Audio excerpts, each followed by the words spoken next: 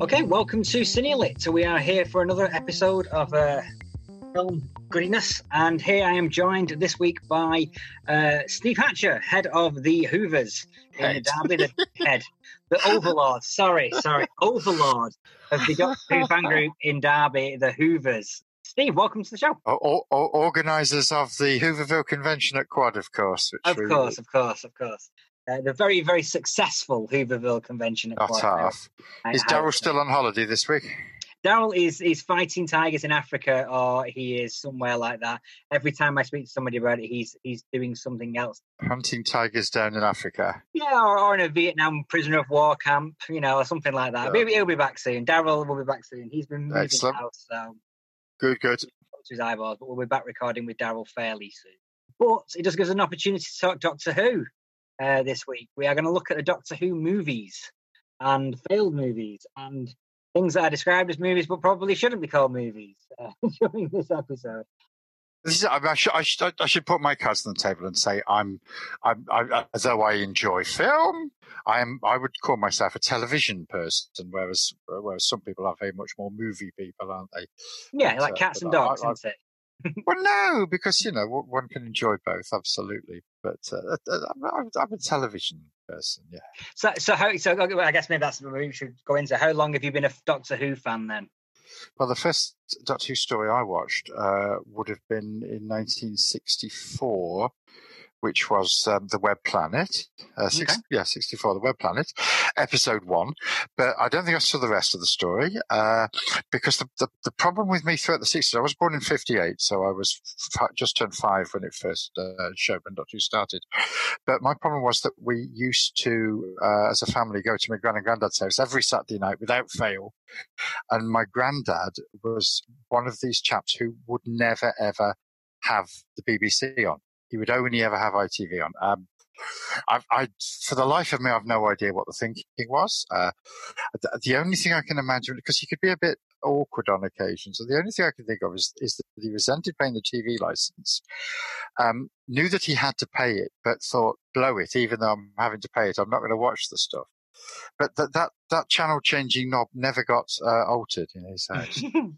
So it was wrestling with Kent Walton, and it was I don't know, To Catch a Thief with Robert Wagner, and all sorts of things like that. So not planet hopping adventures through time then? No, the only time I ever saw Doctor Who was if I was ill, and we either I or my brother was ill, and we couldn't go to my gran and granddad's house. So I must have been ill on that night. Yeah, there was 1973. They did a Christmas omnibus of the Sea Devils, and also my gran and granddad's. We spent Christmas at gran and granddad's, and on the day we came home from their house at Christmas. They only lived a few streets away, but we went and stayed at their house every Christmas. The day we came home, they put on the omnibus of the Sea Devils in the afternoon, and it absolutely hooked me. Now, I was 15 by then, so I was a bit late, but there we go. Cool. I think 15-year-olds were younger in those days. Yeah, I mean, I didn't get into Doctor Who until I was an adult, really. I was working, I saw it as a kid, and I remember I've got vague memories of things happening. I've got vague memories of Curse of Fenric. Yeah. I've got vague memories of Peter Davison regenerating into Colin Baker, but we didn't watch it as a rule in our house. And it was only when I got older and started suffering from insomnia that I started listening to a lot of audio shows and radio shows and things like that. And Doctor Who had just started doing lots of original Big Finish original audio plays. So I was like, oh, great, boom. And that's how I got into I saw the movies. I saw the films at the cinema, the Cushing Dalek movies. Saw those at the cinema, and I know I had a Pop-O-Matic dice Dalek game, and I had the novel of Doctor Who in Adventure with the Daleks. I've forgotten the full title of it now. They did. So what you're saying is they did some merchandise for the Daleks? Yes, absolutely. Well, this is the story of the films, isn't it? Because the Daleks appeared in the second ever Doctor Who story. The first episode had been brilliant, and the first story had been a bit, cavemen, huh? Yeah. Not that exciting.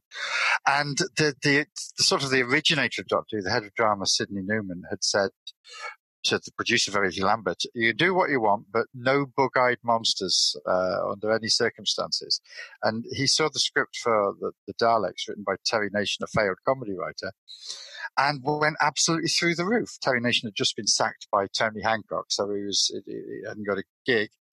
And he pitched the first Dalek story, 7 episodes, and it absolutely caught on. Kids, they were very imitatable by kids in playgrounds.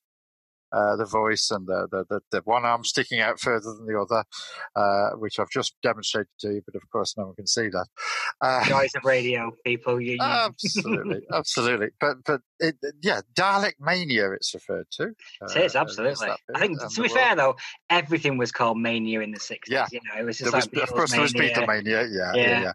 And Dalek Mania was shortly after supplanted by Batman Mania. Yeah, which Batmania, I think. Well, yes. I was going to say I think it should be called Batmania, but I've seen it as Batman Mania, which is one man too many, I think.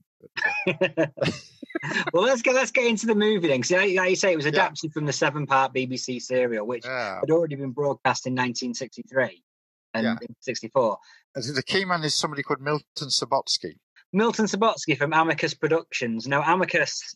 This is more my area, I guess, of expertise. It's actually more Daryl's area of expertise, really. But he and Max Rosenberg had established Amicus, and they'd just had a big success with Dr. Terror's House of Horror, starring Peter Cushing and Roy Castle, amongst others. And he was looking around for the next project, and I think it's sort of assumed that Amicus was intended to be a sort of a Hammer rip-off and just do horror films. But Subotsky was much more interested in what was going to make money for him than necessarily doing horror films, although it ended up going that way. And he alighted on the idea of, hang on a minute, all the kids are talking about these Dalek things. Let's see if we can get the license. So he did. And there was never any intention of casting any of the TV cast, of course, because they were busy making some television show or other. He had no interest at all in using Terry Nation to write it. He got in David Whittaker, the script editor, but to advise him. But he basically took Terry Nation's script and wrote it himself, cutting down 7 episodes, 7 25-minute episodes, to a movie. I think off the top of my head, it's about 80 minutes long. It's between 80 and 90 minutes long. It's not a long film by any means. No. So a rather vicious cutting job, but I suppose it says something that it's probably a slightly more coherent story than the original 7 episode. Well, yeah, because that's one of the criticisms of the 7 episode series. It's probably 2 or 3 episodes too long. Possibly, yeah. There's a lot of escaping and being captured again, and that sort of thing. But I mean, this was not a new trend. Obviously, Quatermass had been a massive success on TV, and those TV shows have been transferred to the movies. So I can see why he thought, okay, let's mine that for a bit more. Absolutely. But some of the changes were fairly significant. I think. Obviously, we lose the fact that he's a Time Lord. Now I'm gonna pull you up on that straight away. Okay, go on then. Because throughout the 60s, I mean, that is normally put forward as the big change. That here's Peter Cushing, a human scientist and inventor who's invented the TARDIS in his backyard. Well, yes, absolutely. But during the whole of the 60s run of Doctor Who, the origins of the Doctor were never really told. We didn't know. It's on several occasions during the 60s run where the Doctor is referred to as one of the humans and so on. It very much depended on who was writing it that week and whether the script editor noticed that wasn't quite what was the plan. It wasn't until the last story of the 60s, Patrick Troughton's last story, The War Games, that Time Lords was invented. That's where that came about. So it was perfectly in line with what had been seen on television at that stage. For the Doctor, I guess, but they do refer to themselves as travellers in the 4th dimension of time. So it wouldn't imply that he's not just invented it there and then in the movie. No, that's fair enough. That's fair enough. The biggest change, I suppose, was in the companions, who carried on with the names from the TV show. Mm-hmm. Ian, Barbara and Susan, but they were completely different characters. Susan was transposed from being the unearthly child of the TV show, the teenager, to the 10-year-old Susie or Susan, played by Roberta Tovey, who is sort of a wunderkind and is the Doctor's granddaughter still, absolutely. But Barbara is now another granddaughter rather than the teacher that she was on telly. Jenny Linden as Barbara, as again the Doctor's accomplice and other granddaughter, and again Roy Castle from Dr. Terror's House of Horror as the bumbling Ian Chesterton, who's transformed from science teacher to bumbling boyfriend of Barbara. Yeah, you do get that switch. Yeah. It's a harsh switch if you've been watching a TV show, watching William Russell playing Ian Chesterton as a sort of stand-up guy, clever. The hero of the piece. The hero of the piece. Yeah, and then you get Roy Castle bumbling around like an idiot. Yeah. That must have been a harsh. Possibly so. Yeah, I think so. I think so.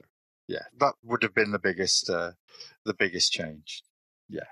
So the basic plot of it is that they travel to another planet. They meet by Ian tripping over and hitting the starting switch. Yeah. Yes, the bumbling fool transports them to another planet with the peace-loving Thals and the warlike Daleks. Yeah, fighting an age-long war, and our group of time travelers get caught in it. Not so much time traveling there as more space traveling. Well, we don't know because we don't know what time they landed on this planet, do we? But, absolutely. No, the only explicit time travel we see in this one is right at the very end, where they're heading off, hopefully home again, and end up being in the middle of an advance from an incredibly oversized and out of perspective troop of Roman legionaries on stock film. So the idea is they've somehow ended up in Roman times. The wrong size, I don't know. I don't think that's deliberate. So I first watched this I saw it on the big screen. I think you were in the audience at that same when we screened it at Metro Cinema 20 years ago or something like that. With the original prints? Whether they were the actual 60s prints or whether they were the restruck prints from the 70s, either way, they were 20, 30 years old prints. Yeah, they were a mess, weren't they? They were a bit of a mess, yeah. They were very jumpy and very lots of scenes taken out. Yeah, but still very enjoyable. I think the one thing that really struck me as being, and bear in mind I was sat watching it with my Spanish friend who had never seen these things before, was the ridiculously long countdown. Oh, we were in giggles. We were in fits of giggles. Ridiculous. It was like, I'd never noticed it. And loud as well, because it's a countdown to a bomb going off, an atomic bomb going off. And Head Dalek is there with Doctor... Oh, that's the other big change from the TV show, of course, that he's explicitly called Doctor Who. His surname is Who, where he's never called that. Well, he is sometimes called it on television, but only by mistake.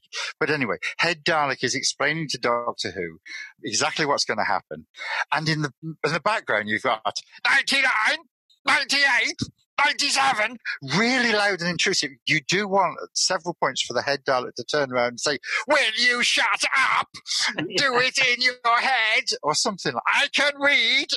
You do wonder what they thought the tension was by having such a jarringly long countdown going on. Jarringly long and very, very loud and intrusive. Yeah. And I guess that Dalek was building up his part, wasn't he? Oh, yeah. I guess the other thing that really stood out was, like, obviously, it's the first time we've seen Daleks in colour. Yep, absolutely. It's a big change. Yeah. That was one of the big selling points of the film. Yeah. Now in colour, Daleks in color on the American posters. Yeah. So that was obviously, you almost don't need, it's one of those things where, well, what else do you need? It's the same adventure as you saw on TV, but in colour, and that was enough to sell it in many ways. The Doctor in Doctor Who in these first two films were Peter Cushing. He is absolutely... There are two selling points to the film.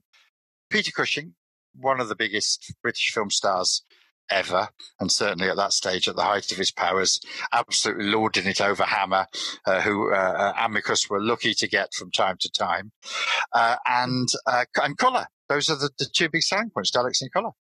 Yeah. And Cushing is absolutely wonderful in this film.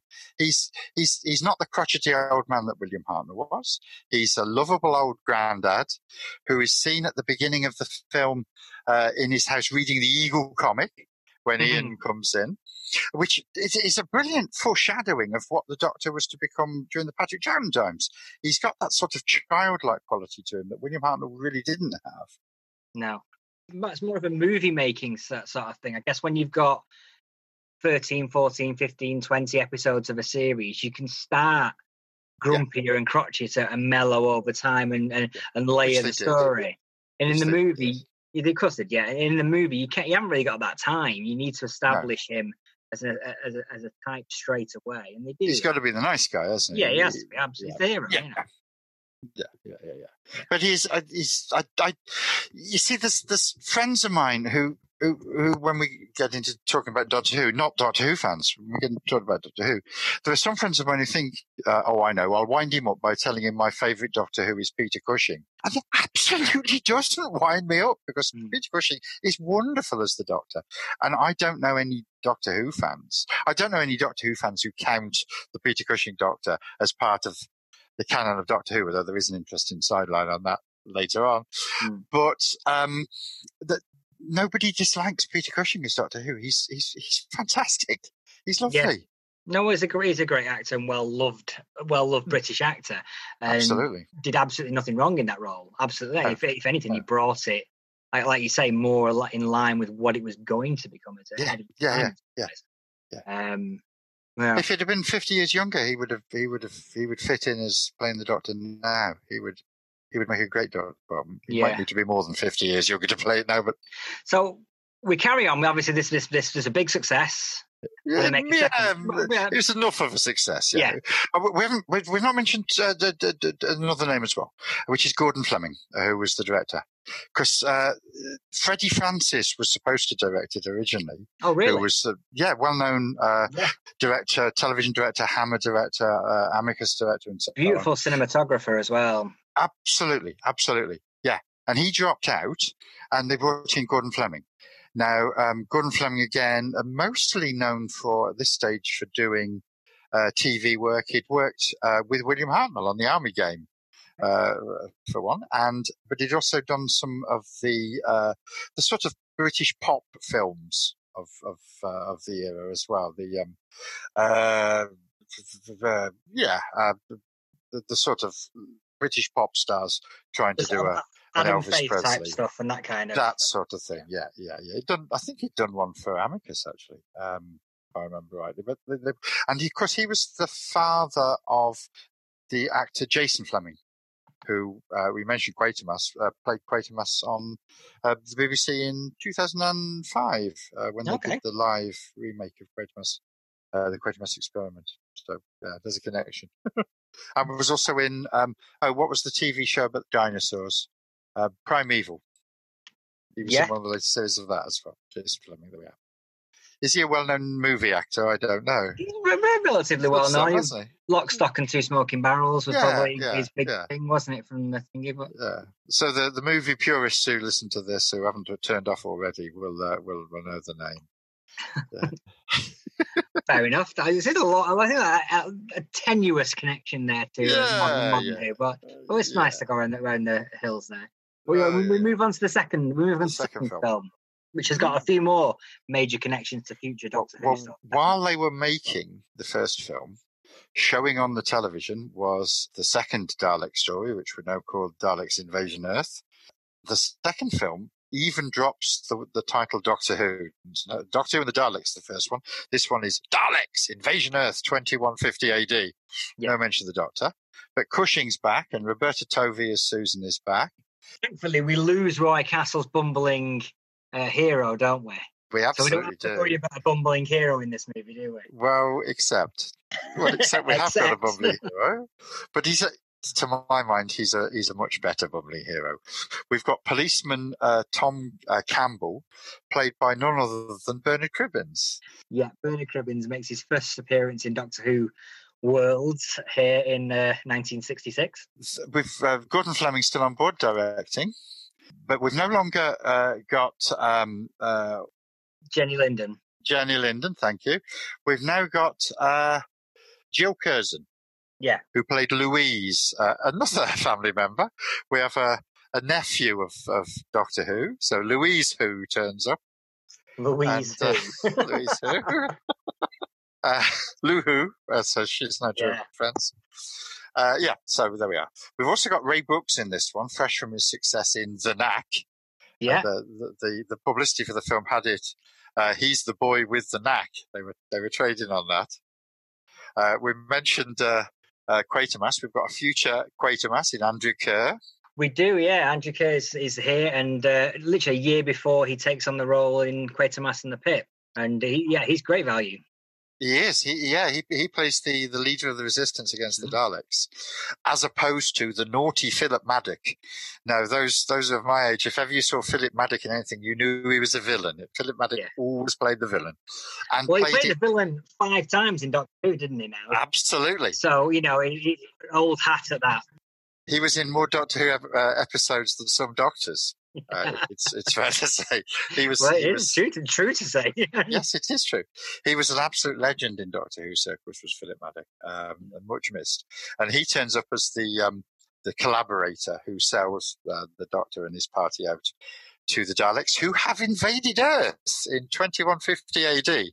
Exactly. The title kind of gives it away, doesn't it? The twist. It does. It does. All that survives is a few Sugar Puffs posters. Yeah, well, in one of the earliest examples in a British film of product placement. Oh, right, okay. They had money off Sugar Puffs, and my did it turn up on screen. They got the money's worth, didn't they? Yes. The Daleks are attacking, but quick, eat your Sugar Puffs. Wasn't a line in the film, but perhaps should have been. Yeah, well, it wouldn't have been surprising, would it? Again, 7 episodes distilled to a shortish film. I think it's a stronger story, this one, isn't it? Well, I was going to say most critics and indeed Doctor Who fans prefer this film to the first one. Milton Subotsky didn't. He had severe reservations about doing it. He'd never done a sequel. And this was the only one he ever did.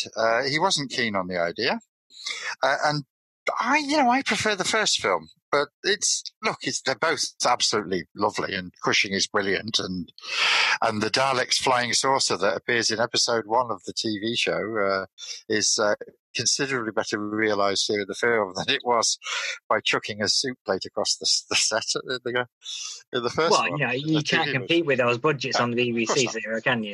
Of course not. And all good fun. And Daleks in a mine in Bedfordshire. A lot made of it being in Bedfordshire, as in the original story as well. The Daleks' plan is to mine out the centre of the Earth by exploding a bomb there, and then pilot the Earth around around the galaxy as some sort of weird spaceship. A war planet. Yeah, it's an odd scheme, and the plan to stop it seems to be to get William Russell in the TV version and then Bernd Cribbins in the film to hide down the shaft where they're going to drop this bomb and catch it.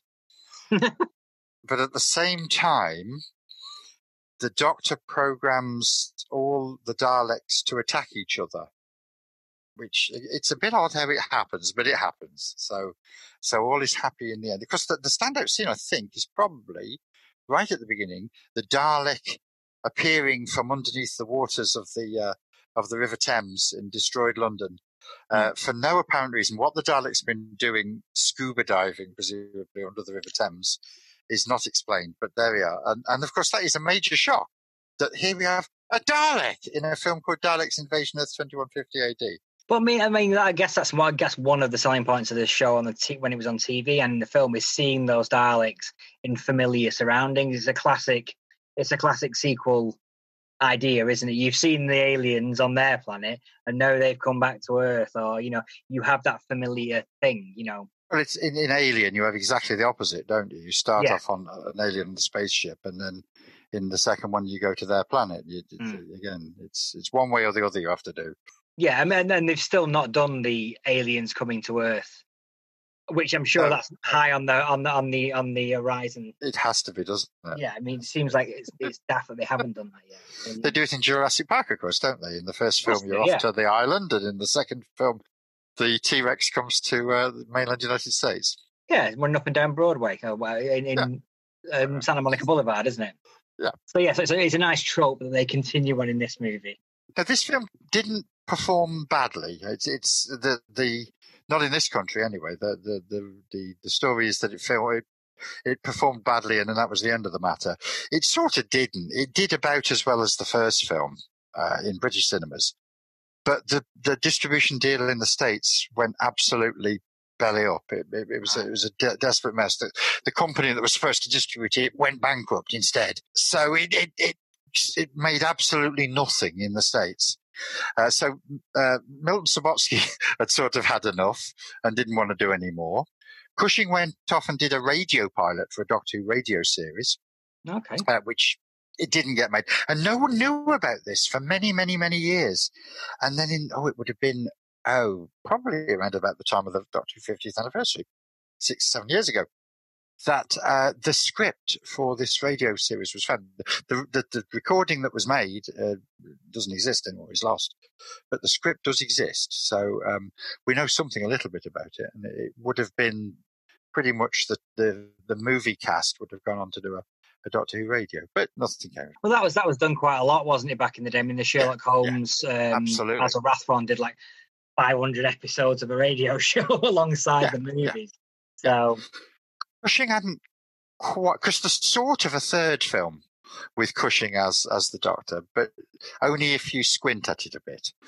I'm going to point at 1976 At the Earth's Core.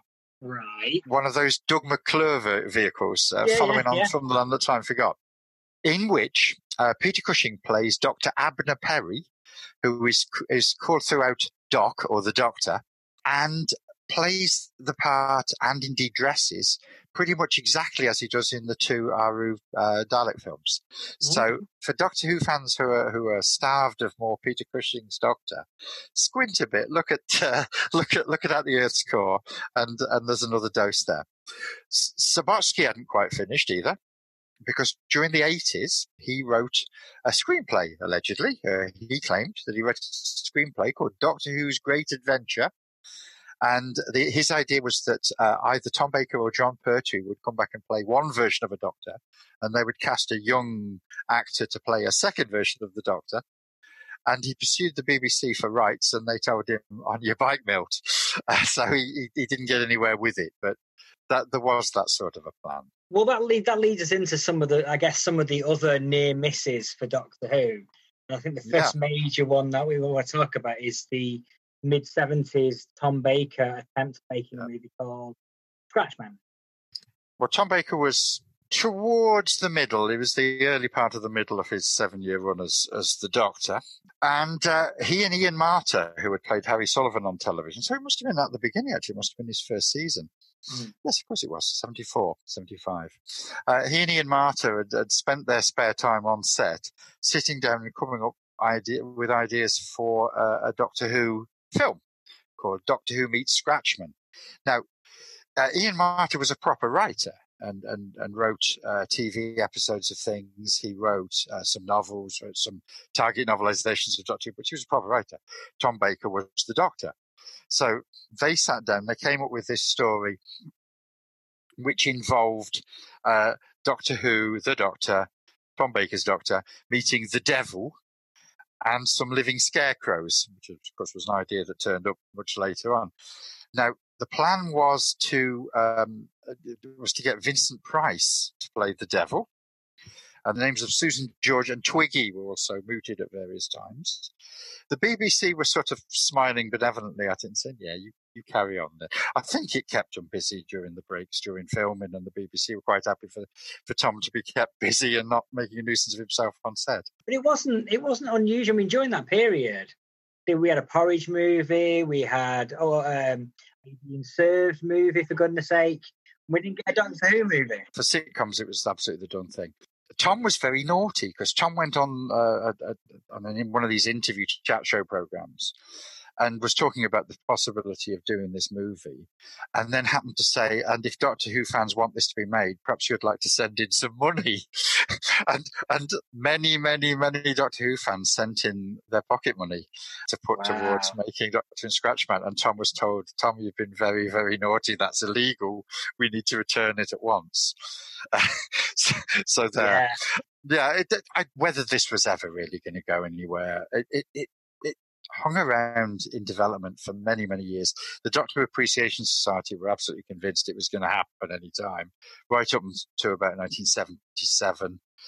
It was still on the cards as a possibility till about 1980. But it didn't happen. And then it finally was novelized.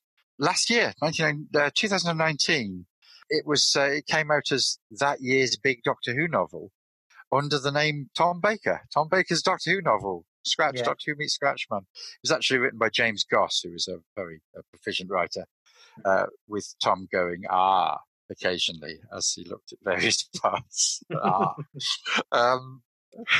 So the story came out basically because they'd run out of Douglas Adams stories to novelise. Well, that leads us into the second, very nicely into the second major adaptation potential of a movie. It's almost like we planned this, Steve. Doctor Who and the Cricket Men. Yeah, Douglas Adams.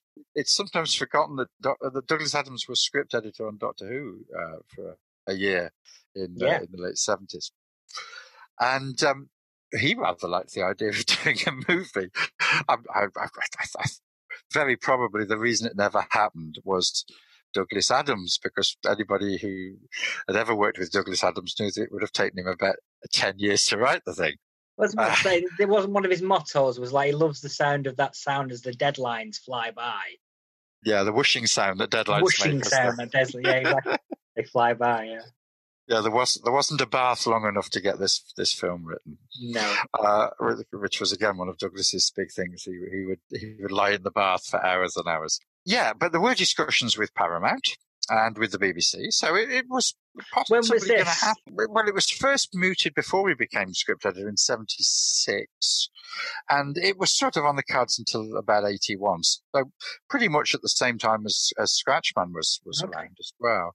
True to form, Douglas Adams never wasted a story, though, because should you choose to read the third Hitchhiker's Guide novel, Life, the Universe and Everything, that's basically the story that he was peddling as Doctor and the Cricket Men. Right. He reused it. And then again, true to form, the 2018 Doctor Who big novel of the year, again written by James Goss, was Doctor Who, The Cricket Men. So the story did come out in the end as a novel.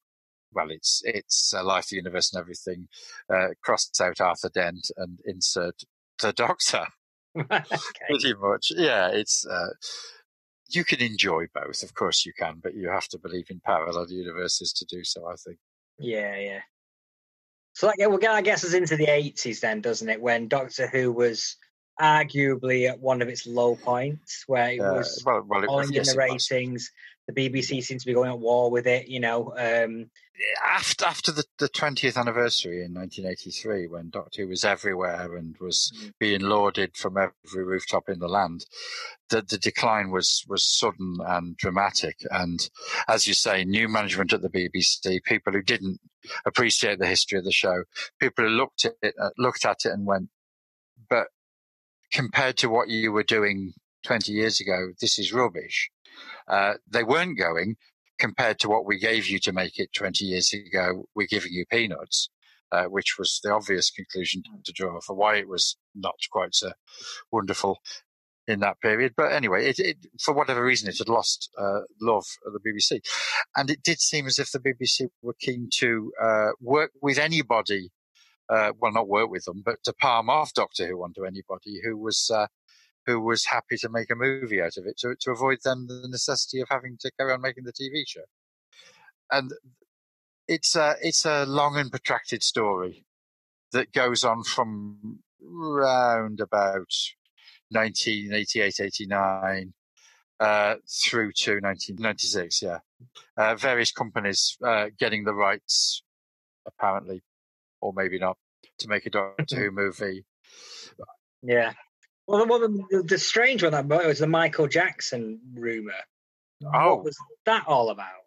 Well, if I read you a list of names of people whose names were attached to the part of the Doctor during this 5-6 year period, then we've got Michael Jackson, Bill Cosby. Either one of those would be fun, wouldn't it? Yeah. Yeah. Eric Idle, John Cleese, Dudley Moore, Bob Hoskins, Brian Ferry. Brian Ferry. These were all talked about in terms of directing it. Nicholas Meyer, who had done the first Star Trek film he did. First one and second one, I believe, as well. Right, okay.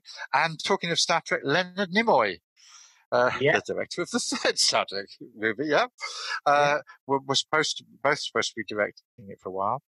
3 main companies involved here. Coast to Coast Screenwriters, as I said. Tim Curry and Donald Sutherland, forgot those as well. Yeah, I heard Pierce Brosnan as well. Wasn't Pierce Brosnan involved in one? I've not heard that one. That's a new one for me. Excellent. I heard there's a Pierce Brosnan one as well. There was a company called Dalton Rays who were involved, who produced a script called The Last of the Time Lords, written by an established Doctor Who writer, Johnny Briggs, which was pretty horrible. I've got that script. We can say it now. Johnny Byrne is dead, so we can say that now. Dalton Rays, and it seems that while Dalton Rays had got the rights to it, the BBC were approached by Amblin, Steven Spielberg's company, and the BBC looked at Dalton Rays, Amblin, Dalton Rays. I think we'll go with Amblin. So, despite the fact that they'd got a contract or they'd given the rights, they'd sold the rights to Dalton Rays, it is alleged that they then had discussions with Amblin and said, yes, Amblin, you go off and make a Doctor Who movie.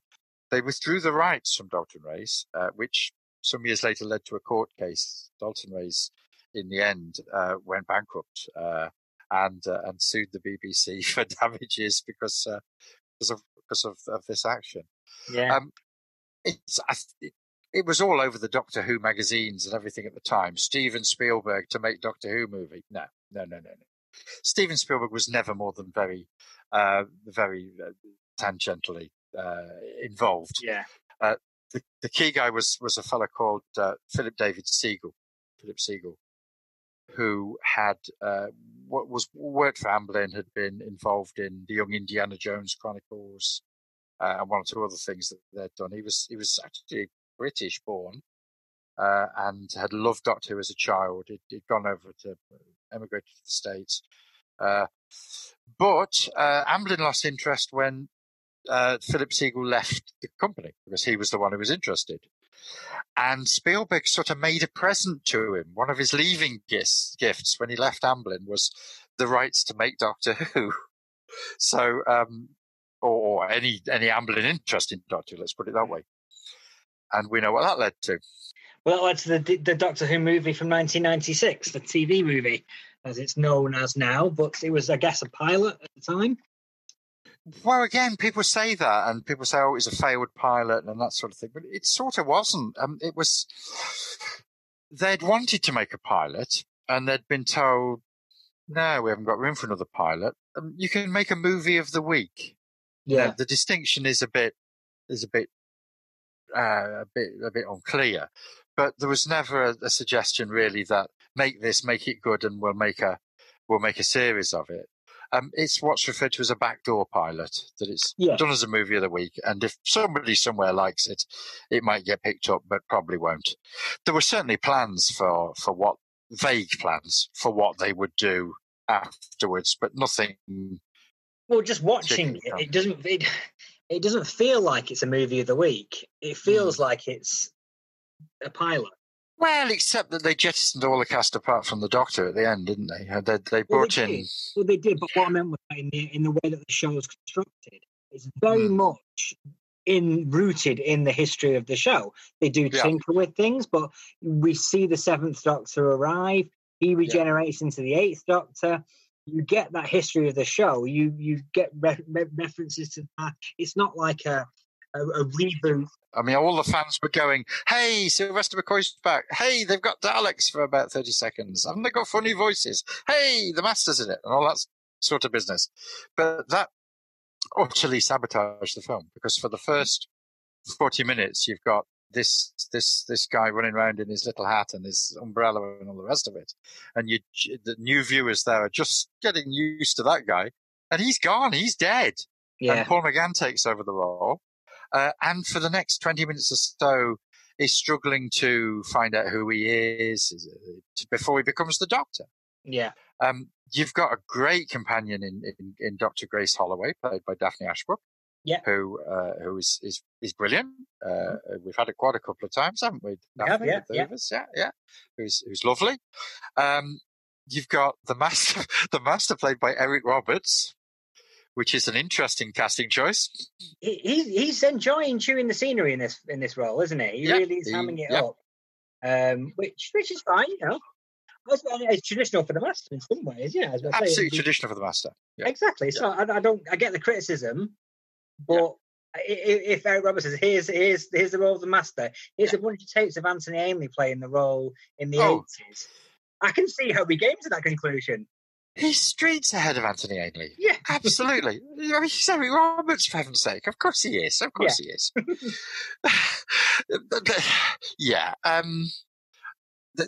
They probably should have done, and I think probably they think with hindsight they should have done what Russell T Davies did when they brought it to television in 2005, and just have a complete fresh start and bring in the old elements a little bit at a time as it went on.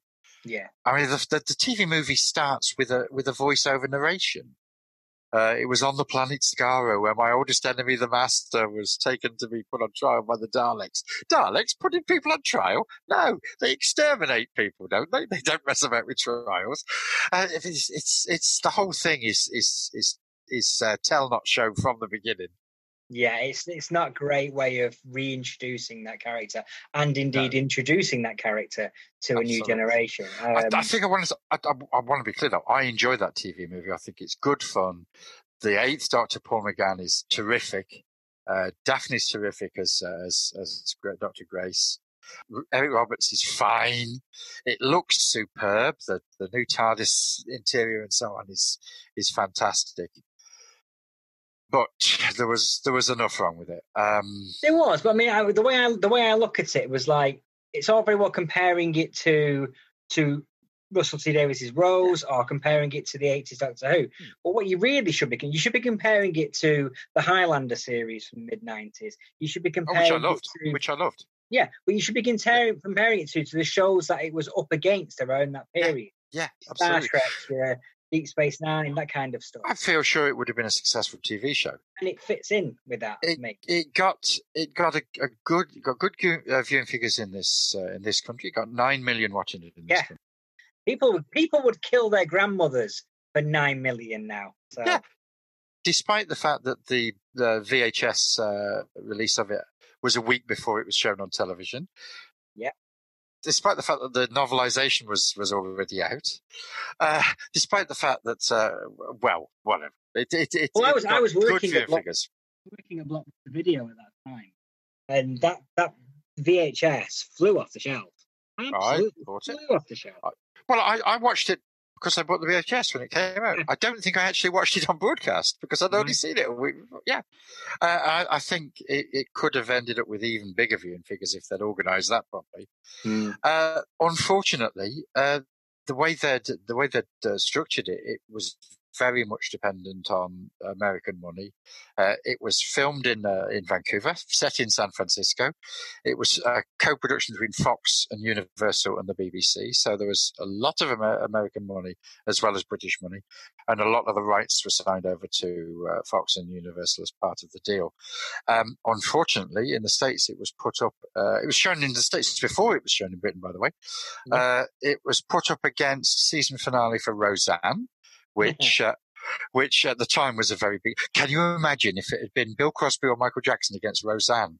The amount of hate in one evening on television would have been furious. So, and it was the episode of Roseanne where her husband, Dan, had a heart attack, which everybody knew was going to happen. So it was a big moment in the history of Roseanne. And there was this quirky British TV movie on the other side with this. Yeah, it kind of set up for failure, really, wasn't it, over there? It absolutely was. And it didn't do well. It didn't do well in the States. So Fox and Universal both said, thank you very much. Nice working with you. Off you go. But we will keep hold of the rights. And they kept hold of those rights for a good few years, didn't they? Until complicated massively. Yeah. It's the BBC had actually to pursue those rights and get them back before they were able to make the 2005 TV series. When the 2005 TV series was first in the playing stages, I believe I've got this right, the BBC weren't actually able to make it because the rights were still in the States. Yeah. It certainly delayed things by a lot of years. There was a lot of willingness to make new Doctor Who in the BBC around 1999 to 2001, but they were not allowed to do so at the time. And it took Lorraine Heggessy, the channel controller at BBC, to come in and say, "This is ridiculous. We'll get the rights back. You go and make Doctor Who." And back it came. And maybe the time, it came back in 2005, massive success, rating success, and it's still going now. Juggernaut again. It's worldwide famous as the show that's been made in the UK. Yeah.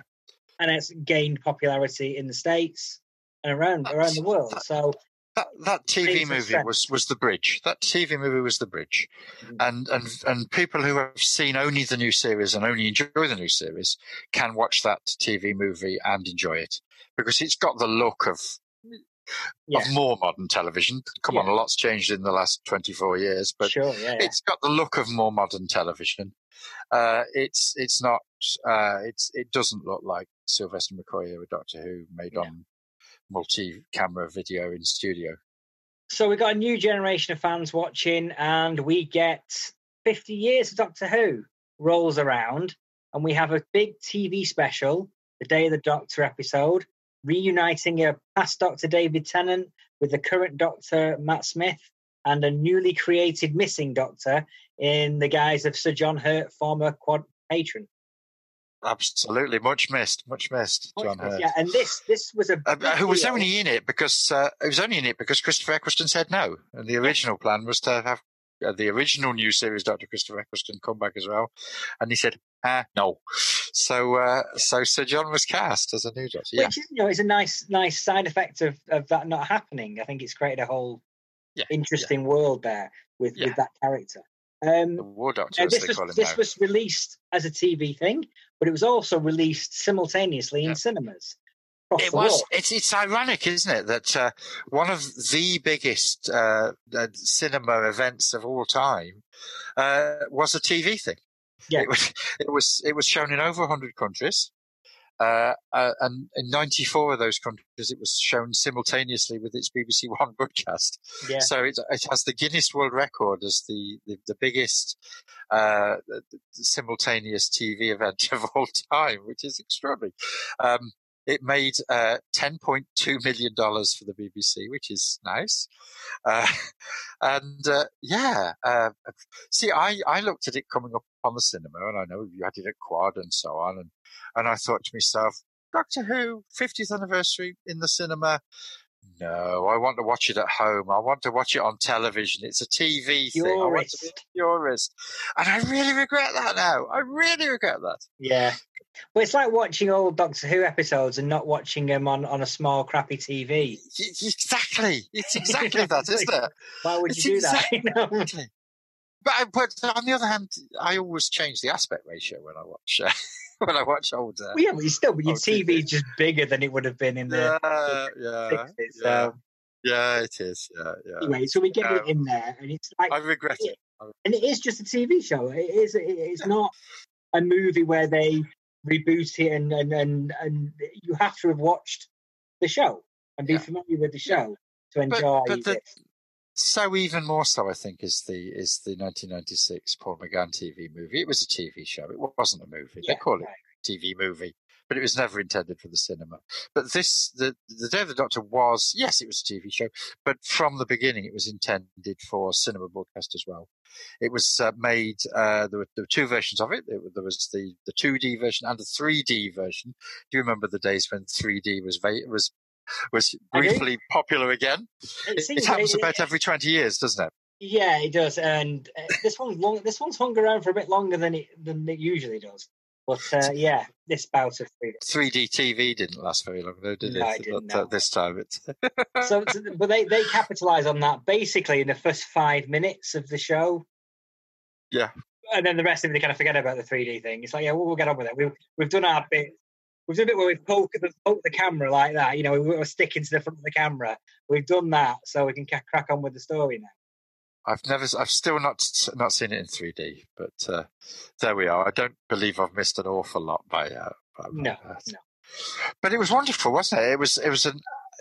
It's probably the only episode of 21st century Doctor Who that absolutely all Doctor Who fans thought was great. It was even people who had long ago fallen out with Stephen Moffat as head writer, who didn't like Matt Smith as the Doctor, who hadn't liked David Tennant, whatever. It was universally loved by Doctor Who fans.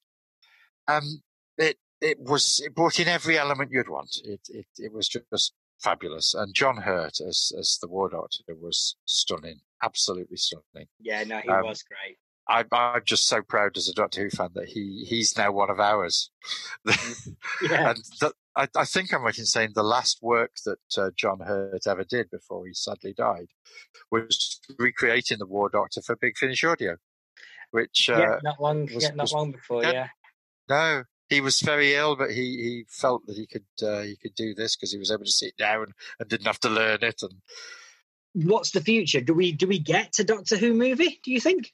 Well, a proper one, a proper one. Because the 60s ones were kind of like Dalek movies, and so in 2015, I think did it turn up on David Yates' IMDb or something, or did he say something in an interview or whatever? David Yates, the director of the last 4 Harry Potter films. Yeah. It became known anyway that he was working with BBC America to make a Doctor Who film that he would direct, that wouldn't feature any of the TV cast, that would be a complete break with continuity, totally different from anything gone before. He was working with Jane Tranter, who had been one of the people behind getting Doctor Who back on television in 2005. And then it all went very quiet. And one of the guys in charge at BBC in London said, well, he didn't exactly deny it. And he said, we're working on an 8-year strategy for what we're doing with Doctor Who, an 8-year strategy, which could involve films and things. It's gone very quiet since, because I think there was a bit of an outcry from fans, but much, much, much more importantly, as I read from the comments that were made at the time, Stephen Moffat, the then showrunner, wasn't in the slightest bit keen on the idea of having a parallel movie franchise happening at the same time as his TV show. But it's never happened, has it? You don't see a big screen Doctor Who adventure whilst the show's still running? Probably not. I think that's the key, that there probably will come a time again when it goes off television for a protracted period.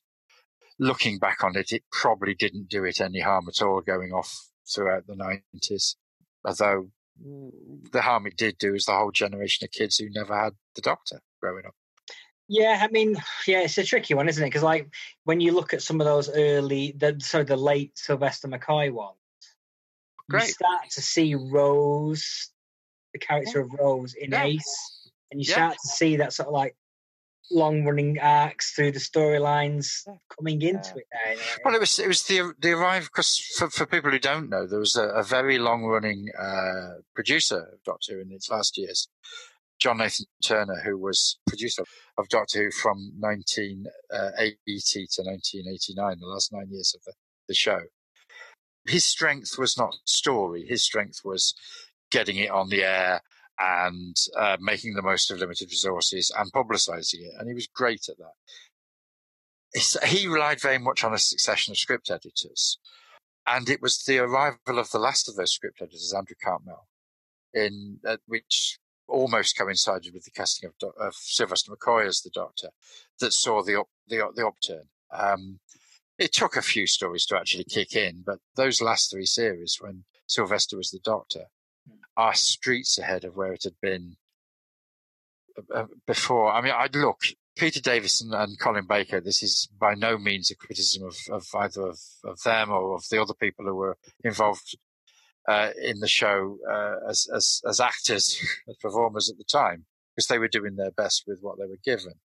But look, it's got its fans, but a lot of us found the Davison era to be pretty boring, and the Colin Baker era to be not very inspiring at all, really. But I think the problem with it is like the ones that Andrew Cartmel was involved in was very modern, in the sense that he was bringing modern writing techniques, modern script TV techniques to Who in the 80s, where the ones in the early 80s and mid 80s felt like they were just recycling stuff from they were written in the same way as they write them in 73, and the world's moved on, with significantly less resources as well. Fewer resources. Yeah. Nonetheless, there are some good moments in the early half of the 80s. There absolutely are. But there are very few stories that stand out as being, should we say, classics. Yeah. But it was definitely on the upturn. You'd got, as you say, Ace, played by the lovely Sophie Aldred. You'd got Sylvester, who was a Doctor who was very much in the Patrick Troughton mould. But again, different, but in that type of Doctor Who, the quirky sort, very much on the upturn again. And unfortunately, it was just at the point where, well, the BBC had already decided to get rid of it before either of those were cast, before Andrew Cartmel came along. They were just looking for the opportunity to do it. And in the end, they thought, sod it, let's not wait for the opportunity, let's just cancel it. And that's the thing. It's like, well, yeah, I mean, cancelling it allowed it to become back bigger and better. Yeah. In some ways, I mean, because ultimately it's one of those stories where it's such a great idea for a TV show that it's why it's still going now.